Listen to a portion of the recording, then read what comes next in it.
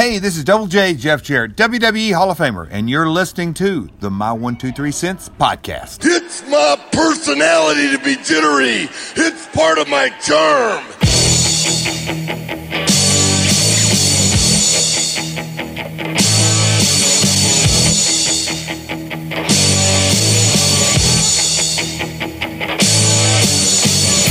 Wrestling fans, are you ready?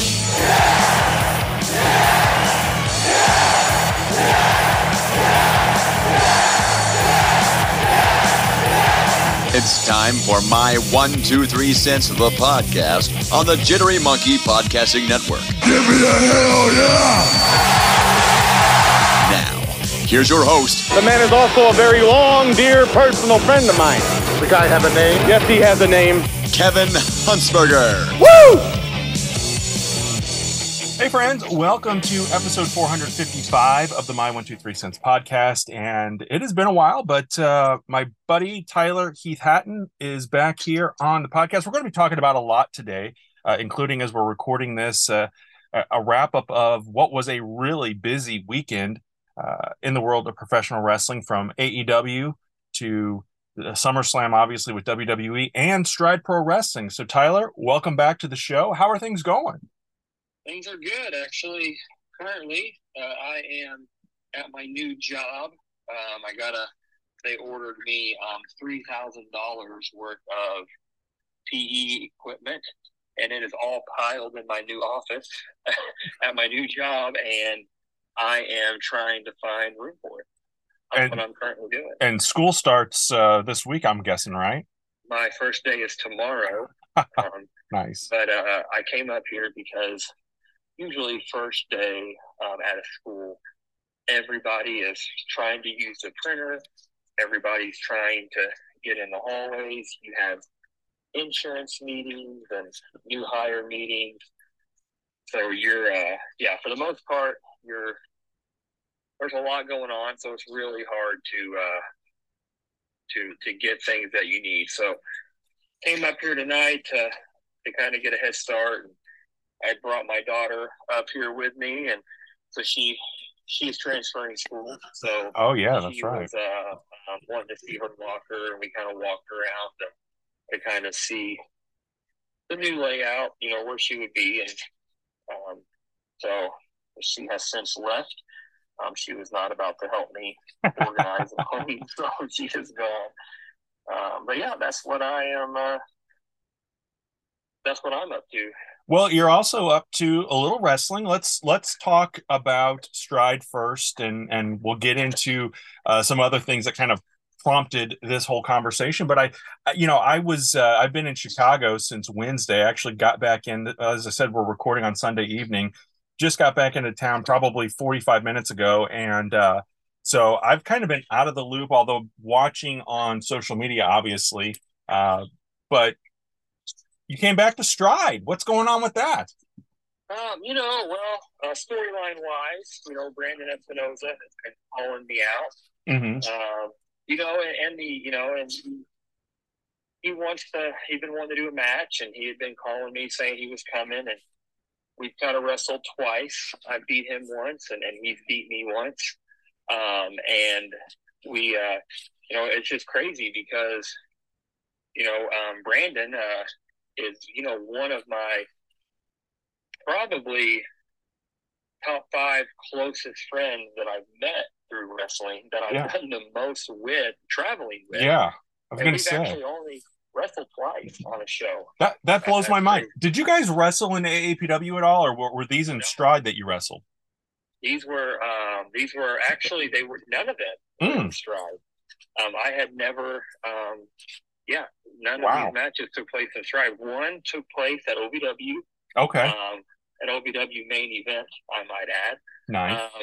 Back in 2012, I believe, we were a main event of a show back in 2012.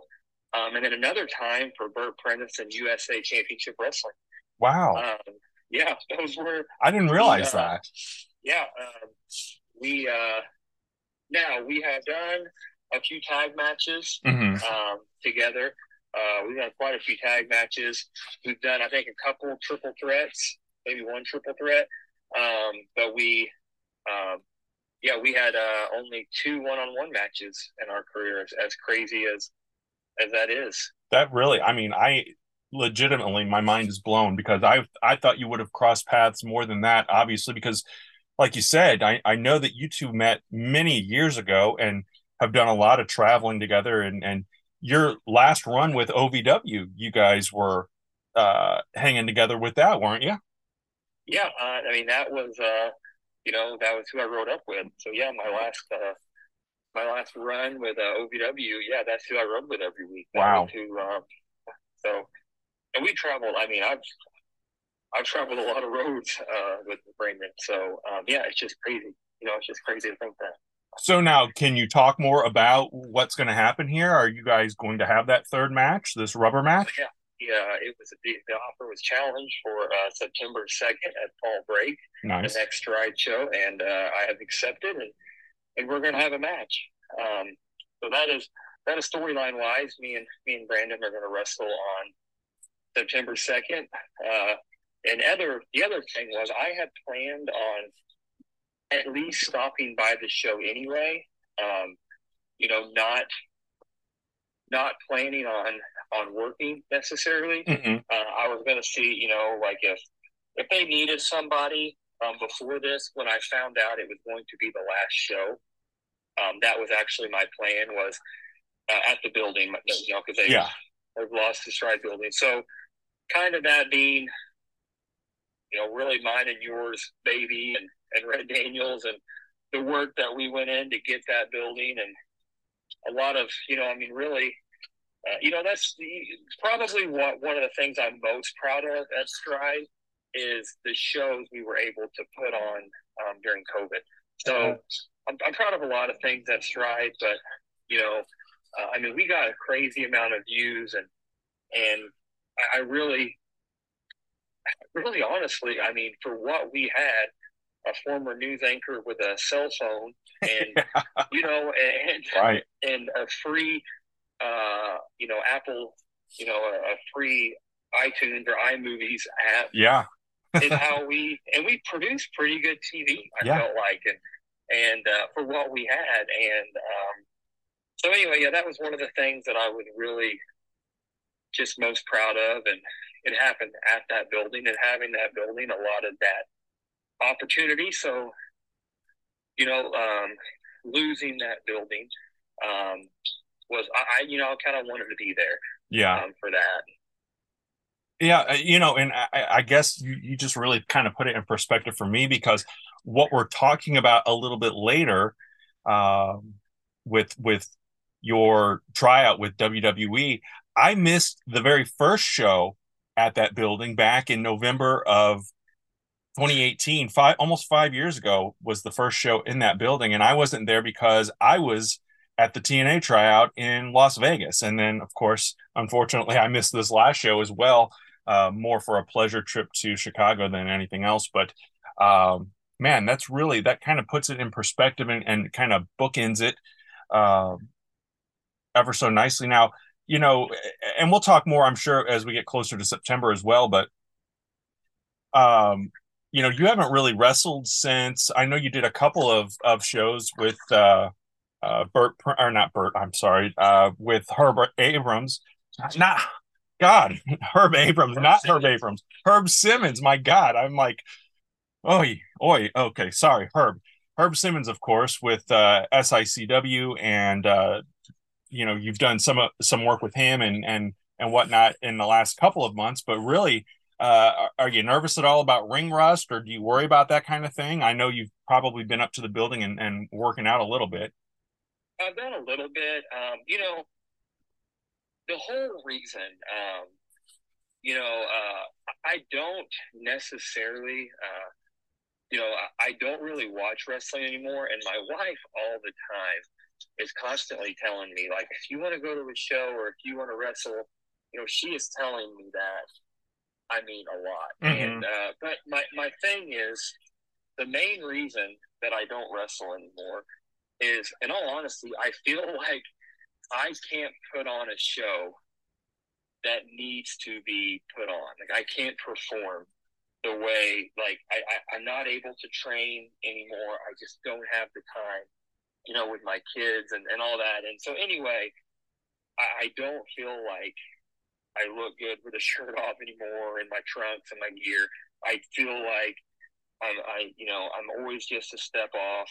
So when I wrestle, I honestly am more like, I'm more picky now with who I wrestle with, and like who I choose to work with. If it's some young kid who's wanting to hit a million spots and have a 25-minute go match, I'm not going to be the guy for them. That's not going to be in the cards. However, like if I'm wrestling a friend, somebody that I know is going to take care of me and not get mad at me for sucking, not being good, then yeah, I'm very, I'm not too nervous, and I think, that's the thing, man. I've said this before on this podcast. There's not too many people that I think are better than I am at wrestling, or that are, there's a lot better than me, but there are certain people that, like, I have always said this, it blows my mind that Brandon Espinoza has never had a contract or has not been on TV, because I've always thought that, like, he was, leaps and bounds the best I had ever seen. Mm-hmm. And, and that I had ever worked with, and his knowledge and how good he is. And I know this doesn't work for storyline wise, so if you're listening to this and you're getting mad at me for kayfabe, then you obviously haven't listened to our podcast very much. Right. But no, he, Brandon is just, so I trust him, and I know he's going to take care of me, and I know, it's going to be fine, but I'm more worried because I sometimes think the fans, God love them, they don't always understand how wrestling works. They just always don't know the ins and outs. They think that they do, right? But they don't know how wrestling works, and really how it works with your body, and how it works with your time and your dedication. They don't understand the whole process that goes into it. And with that being said, sometimes I feel like I'm letting them down, just really based off of them not knowing that, like, I'm a dad, and I'm old, and wrestling hurts now. Yeah. So, that worries me more than anything else, is not being able to give them a show that they want to see. That makes sense. And, and I can give you all the affirmation in the world and tell you that, you still look good, and you are in there making, you still have what it takes. I understand, though, that a lot of times we're our own worst critics, or harshest critics and whatnot. So I'm looking forward to that, and seeing more of what you're going to be doing. But we're gonna transition a little bit into a SummerSlam, because you said you don't watch. Now, when you say you don't watch wrestling, are you talking about the product itself, wrestling in general, or are you talking about just missing out on, like, Stride and the indie stuff? To be honest, it sounds weird. Again, it sounds corny.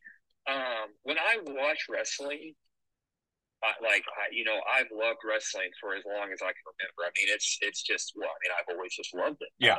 As a fan and as a wrestler, becoming a wrestler, it changes your thought process. It changes the way you watch it, and it can take away, especially if you, and not to be cocky, but if you've been at the level that I've been, or, I always say I didn't get to eat at the table.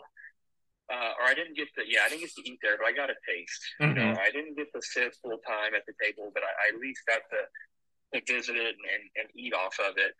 And it's really hard to watch wrestling the same way after having that experience. It really was. But now when I watch wrestling, I miss it. And, I watch it, and, I just watched the Cody Rhodes documentary. I want to do this. I want to do that. I want to wrestle. But I know I can't, dedicate the time I think it would take to wrestle. And I can't train the way that I want to train. I can't, it's not in me to go out there and not look the part and not be able to do the things that I know I want to do or I should be able to do. And, I know you told me before, you look better than 90% of the guys that are out there, and other people have told me that. But it's still, I don't feel like I look the way I used to. Mm-hmm. I don't move the way I used to.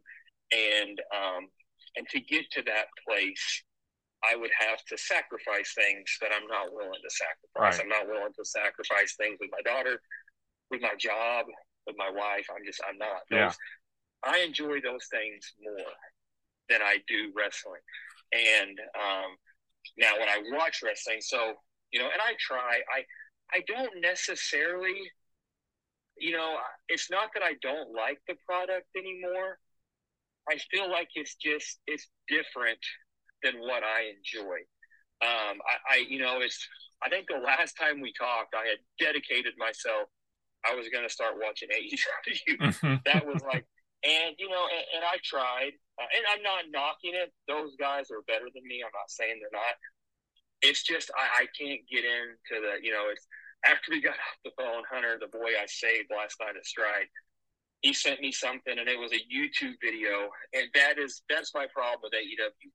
They have to make YouTube videos to help me understand the storylines. Somebody who writes storylines, somebody who's in wrestling, you got to make a YouTube video to get people this is what they're saying. And I'm not knocking it, because I don't think that's a focus of theirs. Right. I think their focus is wrestling, is putting on the best match they can that day. And I think that's what makes it unique to their crowd is that's what they're telling. They're not telling stories, but and WWE is able to tell stories because they have writers, and there's negative side effects of that. I think a Roman Reigns match is more choreographed than an AEW match as far as the theoretical part of it. Mm-hmm. You can tell a Roman Reigns match is like watching a movie. AEW is obviously choreographed, and it's obviously spot. But I don't think it's rehearsed and put together like a Roman Reigns match. A Roman Reigns match is put together. I'm watching SummerSlam last night. I actually did watch it, and it's man, from his entrance through the whole match, it is like watching a movie. Mm-hmm. It is and it's different than anything I've ever really seen, when you're watching it. And I don't necessarily enjoy that. But then I watch Cody Rhodes and Brock Lesnar, and that was the best match. That was the best wrestling match I've probably seen in 2 years. Oh, wow. As far as the story. Yeah. They had a story, and they told it the whole way through, and they didn't, it's a legit, they told, in my opinion, an 80s, 90s wrestling story. And that's what I enjoy. That's what I like, and that's what they told. And man, I loved it. It was, the whole story that they told, and it was, it blew me away, the story that they told. But, most of the time wrestling now, I just can't really, I feel like I'm not able to buy in to the type of wrestling, whether it's that movie type choreographed, WWE tends to drag out stories a little too long. I feel like, they're really big into those 3 matches, type of thing. And I feel like I'm over it at that point. Why AEW, I feel like, is it's just wrestling. It's a bunch of matches, a bunch of spots, which are cool and athletic. And, it's just, I think me and you, or me more than, I'm not going to throw you under the bus, but me more than you was joking about, AEW, like, didn't CM Punk come out and say his first night back, I'm the champ until I lose. And when somebody beats me, I'm not the champ. I thought that he said that. Then he lost a couple weeks ago. And it's like, then he comes back out and he's like, here's the bag I've been carrying around. Yeah. I'm still the champ. And it's like, wait, you said when you lost. And so I think for me, it's hard to, and I could be missing something. I kind of gave up on it. I could be completely wrong on that. So don't right. No, people, but I think that's what happened. And so anyway, it's just a lot of that. And I don't watch it as much as I should. So speaking from a storytelling perspective, and obviously I think WWE is still doing a very slow burn or a continuous burn with the bloodline.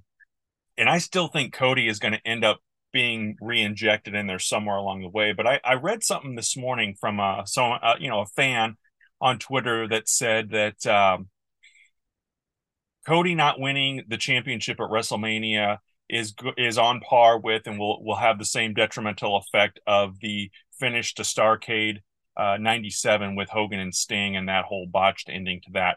What are your thoughts? I mean, when it first happened and I really thought Cody was going to walk out with the belt, although, there were moments where I thought, maybe they're going to go a different direction and keep it with Roman, in which they've obviously done. And I've been happy with the story from WrestleMania now to SummerSlam, and I'm curious to see what the next chapter is going to be from now till Survivor Series. Did they make a mistake in not going with Cody? I think that putting him in there with Brock Lesnar, and that was the next big mission for him, the beast to conquer, so to speak. I think it's been well done, and I have not, full disclosure, I've not watched SummerSlam in full yet. I've seen bits and pieces of it, and of course the highlights online. But I'm looking forward to watching it, especially now that you talked so highly of Cody and Brock. Yeah, I don't.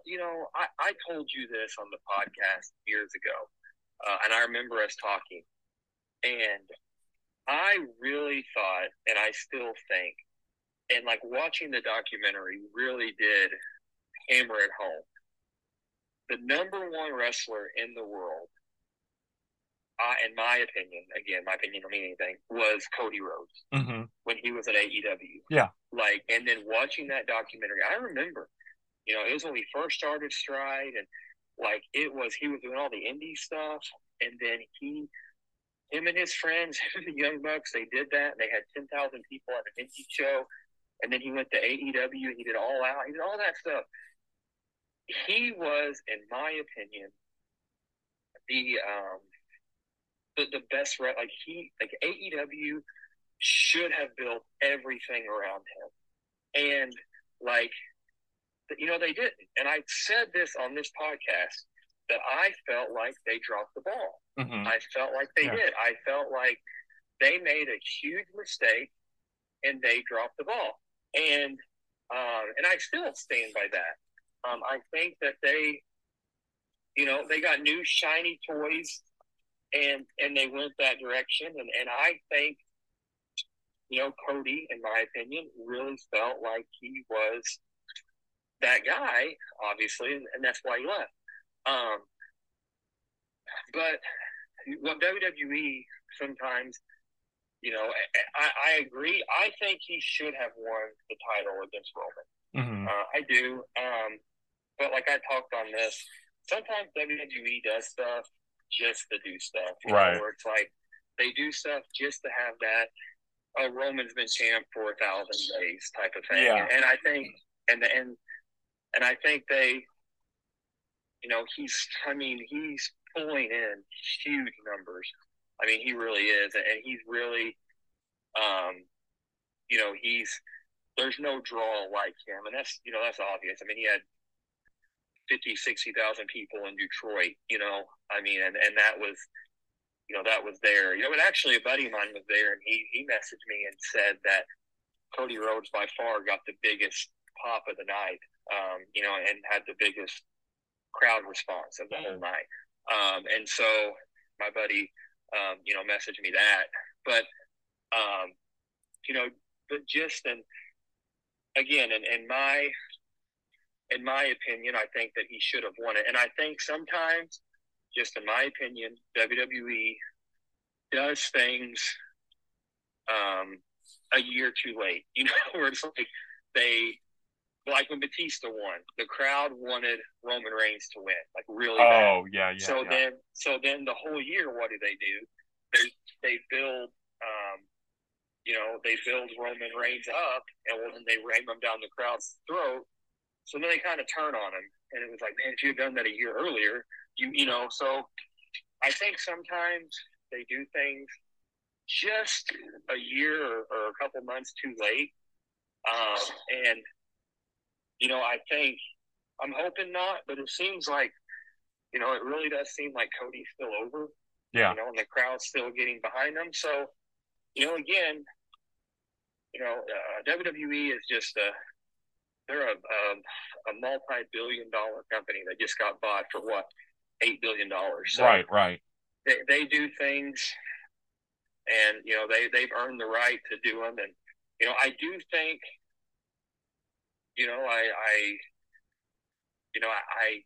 I personally am like a little over the bloodline stuff.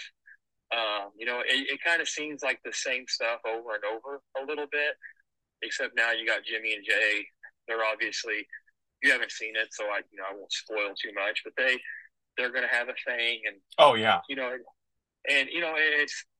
But anyway, I sometimes feel like, that they miss out on opportunities, and then they try to capitalize, but they overdo it. But that's, neither here nor there. And, I think that I still think that right now, Cody Rhodes is the number one, wrestler on the planet. I just think he is. I think because he was the guy that stood up to, WWE, and I think that he kind of he stood up to him, and I think went out and went around and earned his respect with the crowd and with the fans. But that's my opinion, and who knows if it really even means anything. Right. I'm sure people will message me, the ones that get mad over AEW stuff. I'm sure they'll message me and let me know about their disdain for me. But that's just my opinion. Well, and it kind of transitions into what kind of the main event of our conversation is. And obviously there are different paths, different avenues, different ways to get to the table, as you said earlier, in WWE or in any wrestling company. And obviously Cody Rhodes' way was partly being a legacy. You all right there? Yeah, I dropped something in the doorway. I almost killed myself. Well, Cody got there through legacy, his family, obviously, but also put in the work, as has become apparent, and especially after he left and kind of reinvented himself. And we've seen other guys do that with WWE, from Bobby Lashley and Drew McIntyre and those guys. But we also see a lot of men and women go through the formal training process of going to the Performance Center, getting on NXT. But even before they make it to that level, they're doing a lot of grunt work, and there's not any guarantees, and there's no money. I think people sometimes have this perception of a WWE superstar as a multimillionaire, and there's so much that has to happen before all of that. And I don't know anyone better personally to go through those experiences than you, because we've talked before about some of the Ryback match back in 2012, and some trainings and things that you've done in the past. But it really came up a couple of weeks ago. I know you posted some stuff on social media about the whole tryout process. So I know a lot of guys at Stride listen to this, and other independent wrestlers listen to this. So what advice, or what can you kind of talk about that experience of getting there and getting that tryout in the first place? Because I don't think there are many people listening to this podcast that can say that they've had that opportunity even. Getting to WWE was, it was, like I said, I didn't get to really live and eat at the table, but I got to taste it, getting there was very, very difficult. Mm-hmm. But it was easy at the same time. So, basically, to tell the backstory, kind of how it happened, I broke into the business in 2009. 2010, believe it or not, was the first time I had contact with WWE, which is, very unheard of. Yeah. Very, for people around where we are. And right. What had happened was, I had sent some stuff in. They used to have a website, and I had sent some stuff in, and WWE called me, and they had basically said, "Hey, we're going to have this show called, Tough Enough, and it's going to be on USA Network type of deal, and we want to send your stuff to them." And I was like, "Oh, okay." So, I'm going to say no. And right. So they actually sent my stuff, and within, within a couple days from that conversation, USA Network called me. And so that was my first dealing. And, and USA, and just so everybody knows, they were not interested in me like they were like a Matt Cross who was on the show. Mm-hmm. It was because I was a dad. They were more interested in that. Now, as I went through it, it's, entertainment or whatever, but as I went through it, some were, really interested in,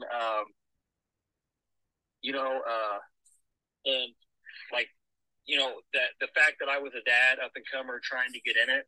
And one of the producers really, really, really liked that, and really, really, really, pushed for that, and was like, we can do something with this type of thing.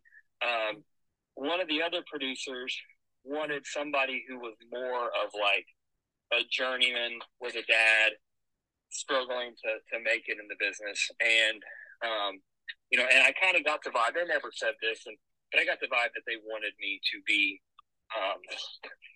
basically, I got the vibe that I needed to be that guy who put wrestling first and his family second. Mm-hmm. And I think all I really needed to do was be that guy on TV, and I never was. Anyway, I went through that process, and that was pretty much, what it was. And after that, I got kind of, I don't want to say disappointed or let down, because 2011 was a great year for me, wrestling-wise. I became tag team champ with Hurley. APW Collision launched. Mm-hmm. I won the IWAP, my singles title with them.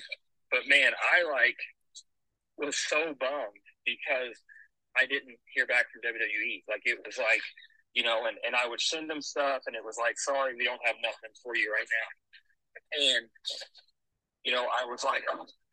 So anyway, I finally did kind of get in contact with somebody, and they were like, "Work on your body, basically get abs, call us back," basically, in a way. And so I just, man, that was it. I needed to hear. So then it was 2 days, gym at 5 o'clock every morning, killing myself, training as much as I could, driving to Albany, all these places, to just wrestle as much as I possibly could. Then greatest thing happened. Now, I don't know if I've ever even said this publicly, but I met Brian Christopher 2011, and that was the year I could be wrong, but I'm pretty sure that was the year his dad wrestled Michael Cole at WrestleMania. But I know that he had just done a spot on Raw before that. Anyway, I had met him, and at the time, ROH Ring of Honor was the AEW. I mean, it was it was what everybody was talking about back then. And I did a seminar with a guy from ROH, and anyway, I felt like it was a workout. It wasn't. I didn't learn anything psychology wise, and so anyway, believe it or not, this is the honest truth. 2011, I was going to quit wrestling. I was like, it wasn't. Everything was ROH. Everything was that type of wrestling that I wasn't good at, and I was like, you know what? I'm never going to make it.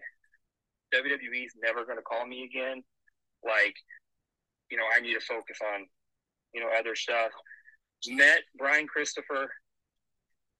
He told me he thought I had something, and he got me booked on a couple of shows and was so nice to me and so helpful. And I don't know, but shortly after that was, meeting him. 2012 was when they called me for the first time for the pay-per-view. And I got to go do that. And that was, I never found out. I just found it weird that I had met him. He had went back and he had been there and he spoke highly of me, said some really nice things about me. And then right after that, they called me and they brought me in.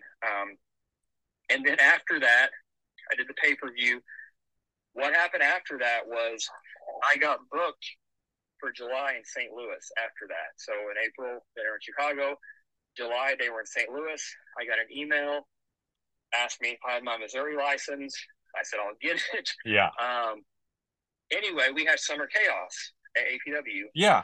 And I did a spot where I jumped off the top rope onto Axe, and I messed up my ankle really bad. And I couldn't walk. And I knew when I got there I couldn't pass a physical, so I had to pass. Then they booked me for September, and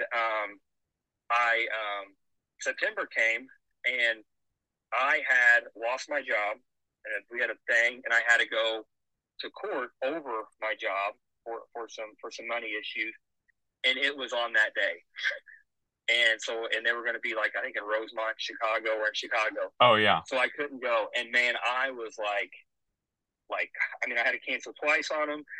And, the first time was an injury. So I'm like, I'm sure they're going to look down on that. And, but then I met my hero, the guy who kind of seemed like he changed everything. And that was, Adam Pearce. Yeah. And I had met him, and Adam got my information and he sent it all to him. And I can remember where I was at. I was at Stars Fitness Gym in Benton with Curly working out when they emailed me and wanted me a bunch of stuff to send in that they were interested in me. And they had said they were looking at 100 different people, and narrowed down to 100 people, and they were going to take 30 to this tryout. And they wanted me to, to fill out this paperwork or whatever, and in which, I did, and then they took me. Now, that's honestly how that happened was, obviously they cared and they thought a lot about Adams, because they ended up signing him, so, and they brought him in after that, but, so, how the tryout went. First off, I want to start by saying that I know a lot of people said some nice things when I posted this, but again, that thing, same thing. But in all honesty, this is the truth. The guys that were there, I don't feel like I deserved, to be there. I don't feel like, there's, I'm not knocking, anybody. It's like, it's like probably like, you being on the news, you were really good on the news. You were good at your job, but did you ever feel like I'm good enough to be on Good Morning America? Right. Yeah. I was good in Southern Illinois. Yeah. Yeah. And I mean, and that's not a knock because, right. No, I mean, and it's, you were like phenomenal, but like, did you, and maybe you did. No, I didn't. I don't know. No. And so it's one of those things where, I realized I was good in Southern Illinois, and I was good on the indies because of the way I looked and my ability to tell a story in the ring. But those guys, man, like, so, I will tell you the first thing my roommate was Mike Bennett. Mm-hmm. That was my roommate. And so, that was intimidating because at the time he was really big on ROH. Yeah. He was one of the guys, and he was with Maria, and he was, and still is, extremely talented, and he was my roommate. So I kind of that was my first thing. Like, crap, I remember I got the email for the sleeping assignments, and I'm like, really, and like I was just intimidated.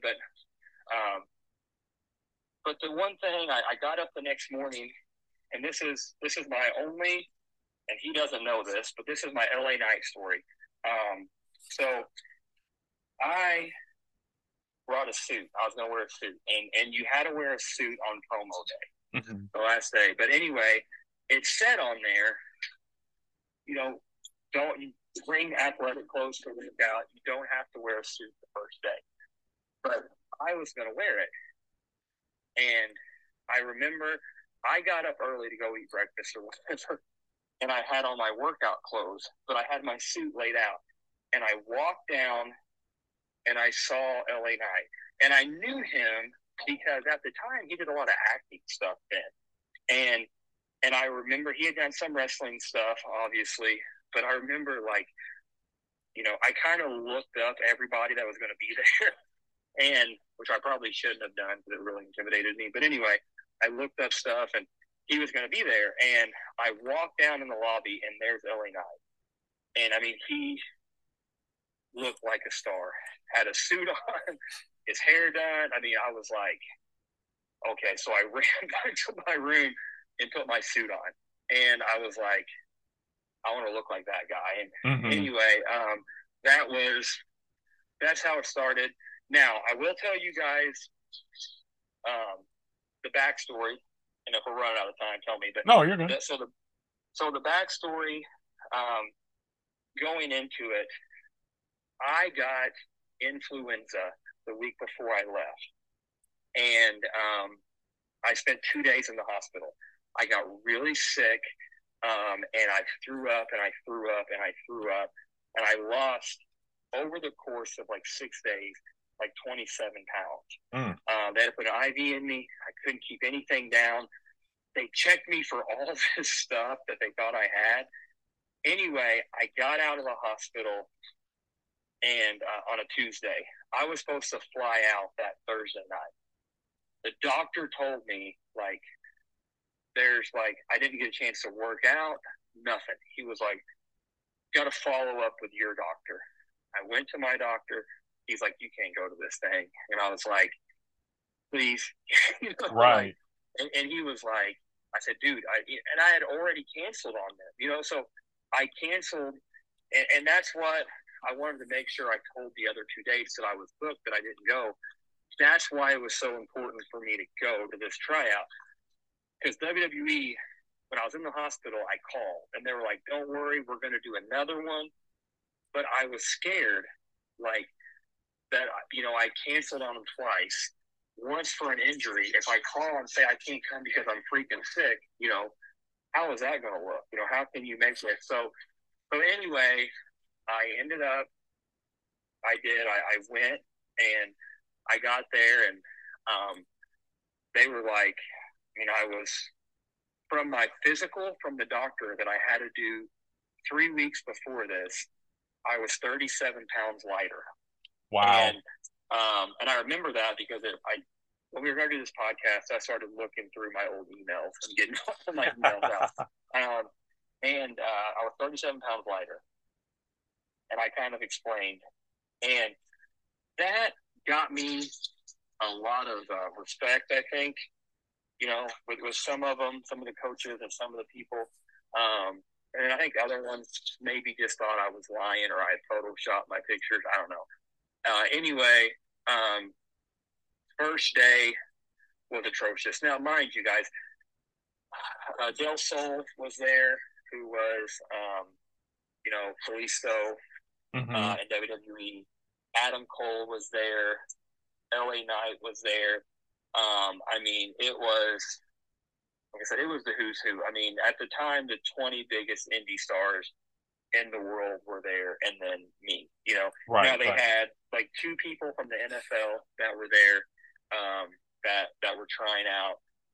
There was a couple other guys who weren't wrestlers that were trying out. Anyway, man, the first day was just push-ups, sit-ups. They're blowing you up, and it was hard.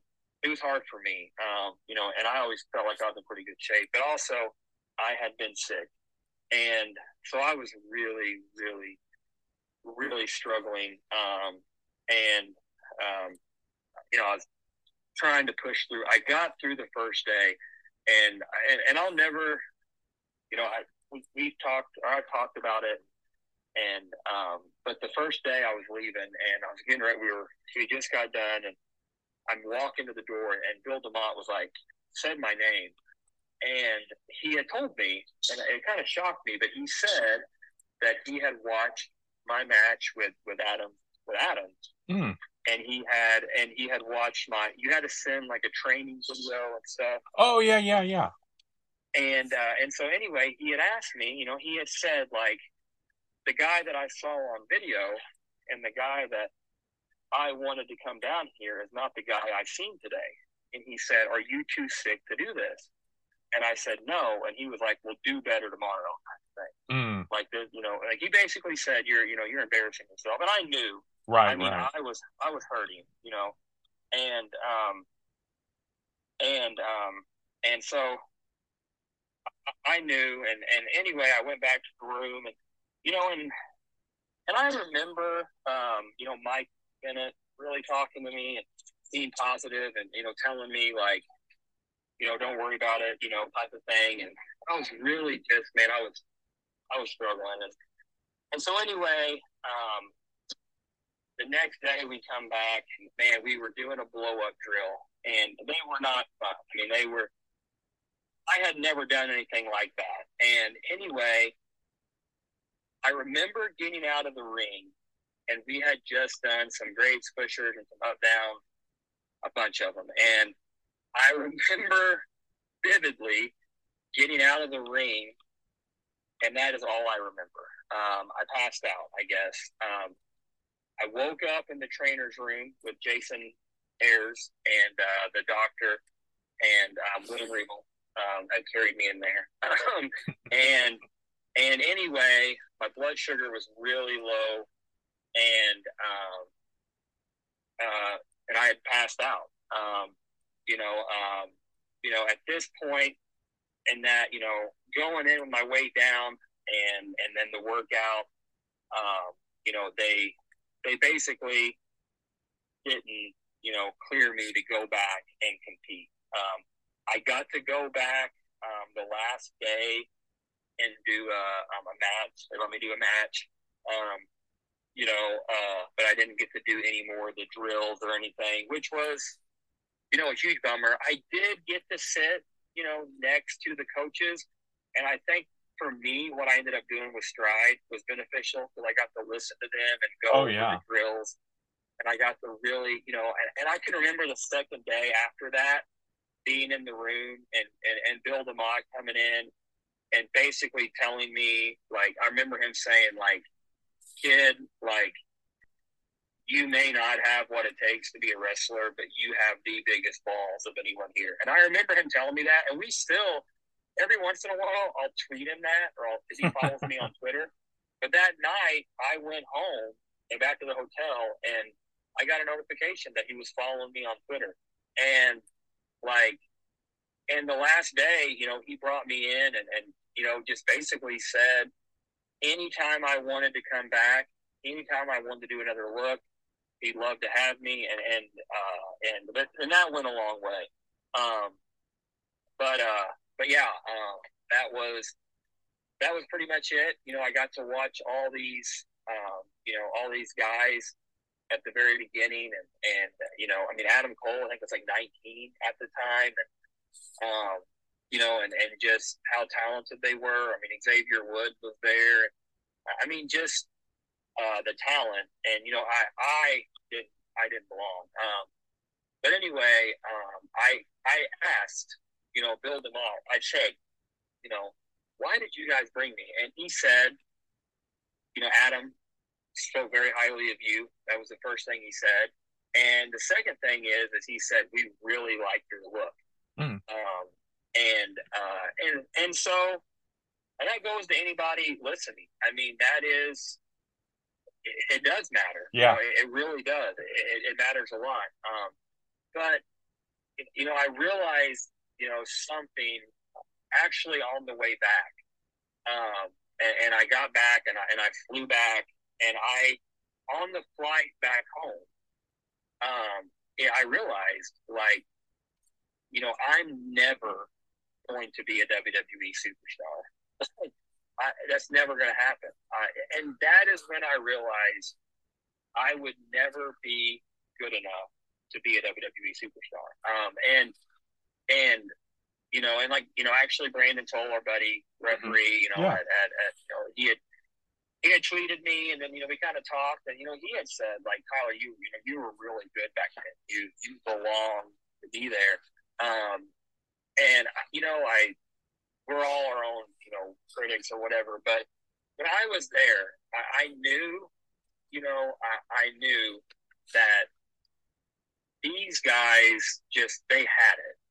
They had it. They had that star power. I knew walking in the lobby and seeing LA Knight, he's a star, Mm-hmm. And I remember, to me, I was a PE teacher, or I was a dad. I was a softball coach. I was not a star. And I was okay. I knew that. And I remember being on the flight home and just being that's not you. You're not going to be that guy. And I remember telling myself, you wrestle because you like wrestling. You wrestle because you love it. And that was 2013. And I was like, man, I've been in the business 4 years. Right. And, and this is what I've got, all the stuff I've got to do. And, and then after that, I did quite a few, backstage stuff and extra help. And I really just did that because it's kind of cool. It was a cool experience being back there and seeing them and seeing how the process was. But when I was back there, I knew I was not back there to get a job. Right. And I was back there as a mark almost, or as a 12-year-old kid who would like pinch himself if he knew he'd be backstage at a WWE show. And I was back there for that. And so then that's when I kind of was like, you know what? I'm taking this opportunity away from somebody who really, really deserves it. And it was an awesome experience. It was, really, it was life-changing. And it was, it was something that, I'll never forget. But no, just that was, like I said, it all goes back to me, to 2011. That's kind of where it was. And this goes to, I got a lot of heat. And I think, do you remember all the heat that I had back then, 2011, Yes. 2012? Yes. I had a lot of heat. A lot of people did not like me. Mm-hmm. And I was called, a 40-miler and all this stuff. And, but back then it was, I went to a show in Texas, and I got talked into, in 2011, going to a show in Texas. And I went to this show, and I got in cars with some guys, and we got paid, I think, like $20 a piece or $25 a piece. And it all went to gas. And then I ended up spending like $30 to eat. Right. And I remember them being like, dude, it's exposure. And I said, what? You think WWE is watching me? I mean, there was like 50 people in the crowd, and I'm like, how is this exposure? Like, I don't understand. What exposure am I getting? Do you think one of those 50 fans, like, recorded me on their flip phone and, like, sent that to Vince McMahon? And I never understood it. So I was like, you know what? I'm going to go and train. I'm going to spend my time in the gym and training in the ring. And I'll just do it in front of nobody. And that is how, like, I'll get there. And I'll go to seminars, and I'll go to places that are big shows. Like, I'm not going to go to these other places like Stride, is now. Right. I'm not going to go to these smaller places. I'm going to try to get booked on the bigger shows, which that's essentially what happened. And, and that was, how I met people and how I got in. But it was, and also AAPW helped a lot with that.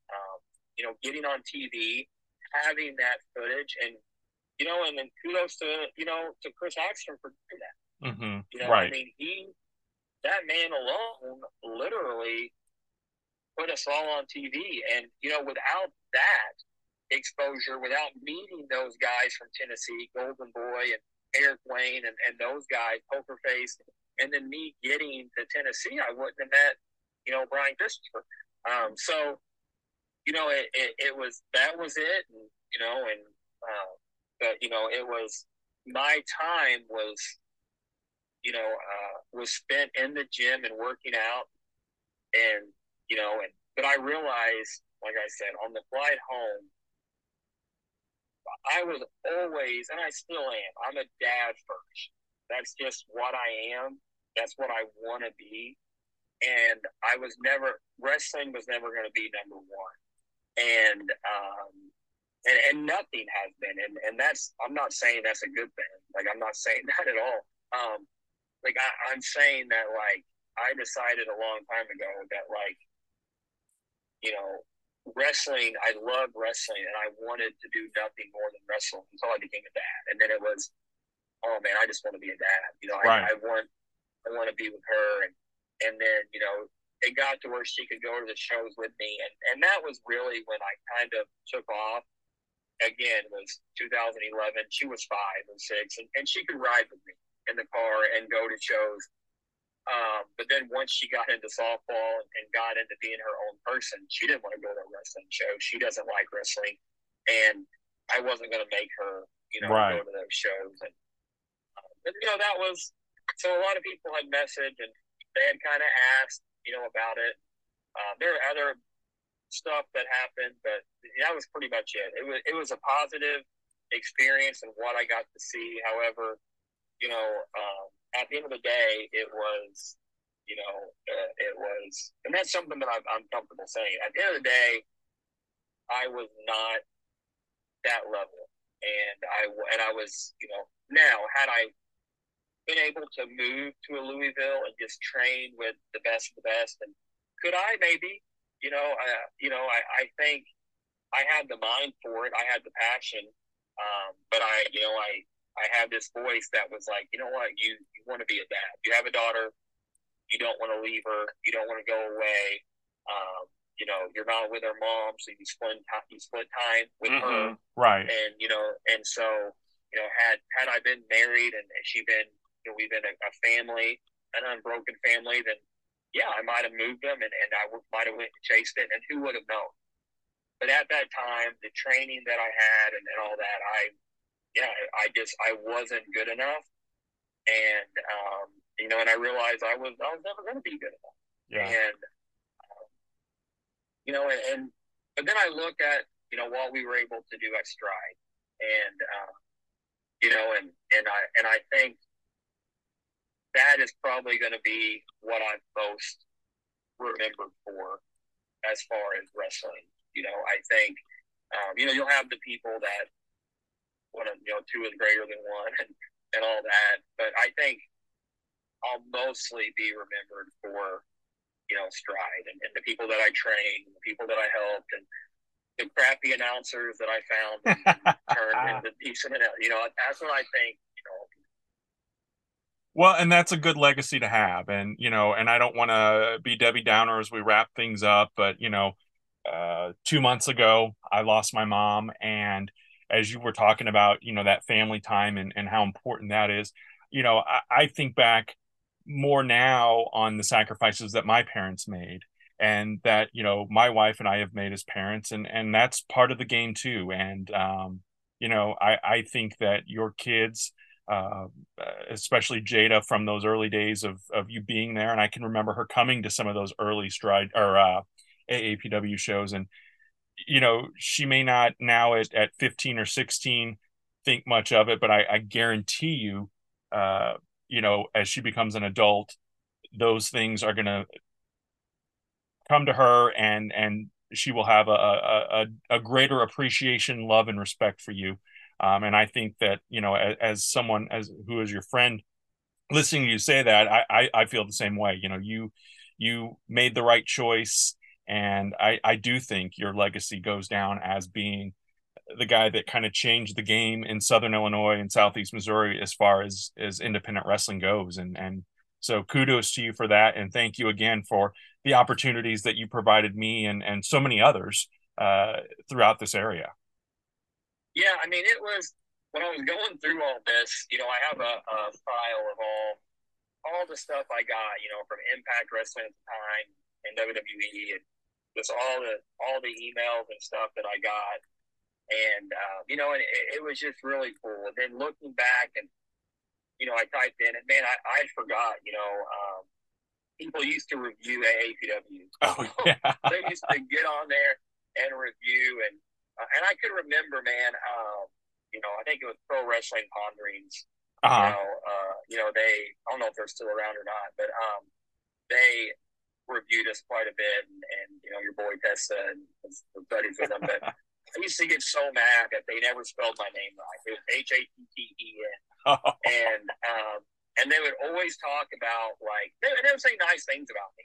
Right. He's the golden boy. He's the future. He does WWE stuff, and he's on the indies, and he has the look, and he can do athletic stuff. But I'm like, you say all this crap about me, but you can't even spell my name right. And I remember being just a young kid, and that made me so mad. I was like, they can't even spell my sneaking name right. But, yeah, I mean, I really, I think we both would admit that, AAPW, as fun as it was, it was like, I hate to toot my own horn, but it was like, man, if I could have booked that, if I could have booked that, but then again, back then I was stupid, I mean, it wasn't for, I didn't know anything. Right. Well, and I think, like you said, it's those experiences you gained along the way that I think was the perfect storm for Stride to come up when it did, and with your guidance, the way it ended up going. It is so funny. I mean, we talk about Brandon. This is, the difference, and this is what I think. The whole reason that I hadn't been to Stride since March is I didn't want people to be intimidated or be confused. I wanted them to know that I'm completely out of it. I have no say in the booking. And I wanted everybody to know that this is somebody else's baby now. And I didn't want that person to feel intimidated by me being there or feel that they're letting me down or anything. But the way wrestling is today is, nobody, we've been backstage a long time. And I've been a lot of places and I've done a lot of cool stuff. There's a handful of times in the last 3 or 4 years that I've heard somebody ask somebody to watch their match. Nobody's came up and asked me, and I don't, and we've had names and people around. Back in when I was in 11 or 12, if there was a name on this show, we brought in Colt Cabana, and I went up and asked him, "Will you watch my match for me?" Matt Cross, his buddy of mine, "Will you watch my match for me?" And give me feedback. Nobody does that anymore. And it's like if you try to give them feedback, they get mad because you're not telling them what they want to hear. Mm-hmm. But that's actually how me and Brandon Espinosa became friends. I worked the show with him, and I knew who he was. I thought he was talented. I watched him. I thought he was good. I went up to him, and I said, "Hello." I introduced myself, and I said, "Will you watch my match and tell me what you think?" And he's like, "Sure." Brandon watched my match, and he told me it was awful. He basically told me I sucked. It wasn't any good, and I needed to work on this, this, and this. And he wasn't nice about it. He really was not. And but anyway, kids listening at home, you know what I did? That was on a Saturday. That Sunday, I sent him a message on Facebook. I found him on Messenger. I sent him a message, and I asked him if I could come up and train with him, that I respected what he said.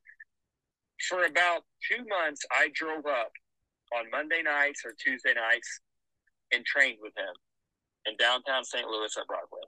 Mm-hmm. And I drove up and I trained with him. And that's all I did. And it was because I respected what he had to say. Then from there, he offered to take me to OVW, and then I got on OVW, and the rest is history. But it was, I had asked him, and he went out of his way to give me advice, and that's what and I took it, and he helped me out a lot. And there's been, since then, if you want to get better, that's what it takes, is to go up and ask somebody, "Hey, will you watch my match? Will you tell me what you think?" And you're not always going to get, the feedback that you want or the praise that you want. I think I tried to find it. I was going to say it on here too. I remember one time you messaged me and you had asked me to give you feedback on announcements. Oh yeah. And I told you that you needed to be louder and more enthusiastic. That I felt like you were too quiet. Yeah. And you were like, "Okay, great." And I remember saying, your personality is the best thing about you. The Kevin Huntsberger on WSIL sucks. That guy's a douche. He is not, he's not somebody I want to hang out with. But the Kevin Huntsberger that I know is who I want in the ring. Right. Right. That is who, I think, is I like him a lot better than and I get it. You had certain rules you had to follow being on the news. But anyway, I wanted that personality. And that's what I told you. And, and then I felt like from there, not taking credit, and I would never take credit for those ugly suits, but from there, you started wearing the suits and you started doing more things, funny things on social media, and I'm not at all taking credit, but I can remember at the shows, you interacting with the crowd and being funny, and then I remember this, and I swear on my kid's life to this. I remember we were at a show one time, and you were rapping one of the fans in the ring, and I was like, "Kevin, listen to what I said." And I remember being like, he's trying to do what I said. I felt like you were too uptight, you weren't confident up there, and I remember you didn't take offense to what I said. Right. You were like, "Okay, I'm going to listen to what he has to say," and then you did it. Anyway, I went back through our messages to see if I could find that, but I couldn't find it. But I was, but I just remember, things like that, and that over the years, and I can remember certain people that took my advice, and there were people that I remember, I wouldn't wrestle if they offered me $500 and they were giving me advice. And I said, listen, because, maybe they'll tell me something that I needed to hear. Maybe they'll push me in a direction that I've not been, or see something that I haven't seen. And I think that's what's missing in the world today, as far as the professional wrestling world. Couldn't have said it better myself. I 100% agree. Once again, Tyler Heath Hatton stepping back in the ring on Saturday, September 2nd. It is for Stride Pro Wrestling. Is this show going to be at Sioux Drive Center, or have they announced that? They haven't announced where it's going to be at. Okay. It's not going to be at the Sioux Drive Center that I'm aware of. Okay. I don't know quite for sure where it's going to be. All right. Well, we'll update folks on social media. Again, check out Stride Pro Wrestling on Facebook and keep up to date with them on YouTube as well. Tyler Heath Hatton, as always, thank you so much for being a part of the show. That was Margaret. All righty, friends. Thanks for listening, and we will talk again next week. This is a production of the Jittery Monkey Podcast Network. For more jittery shenanigans, go to jitterymonkey.com. More jittery shenanigans, go to jitterymonkey.com.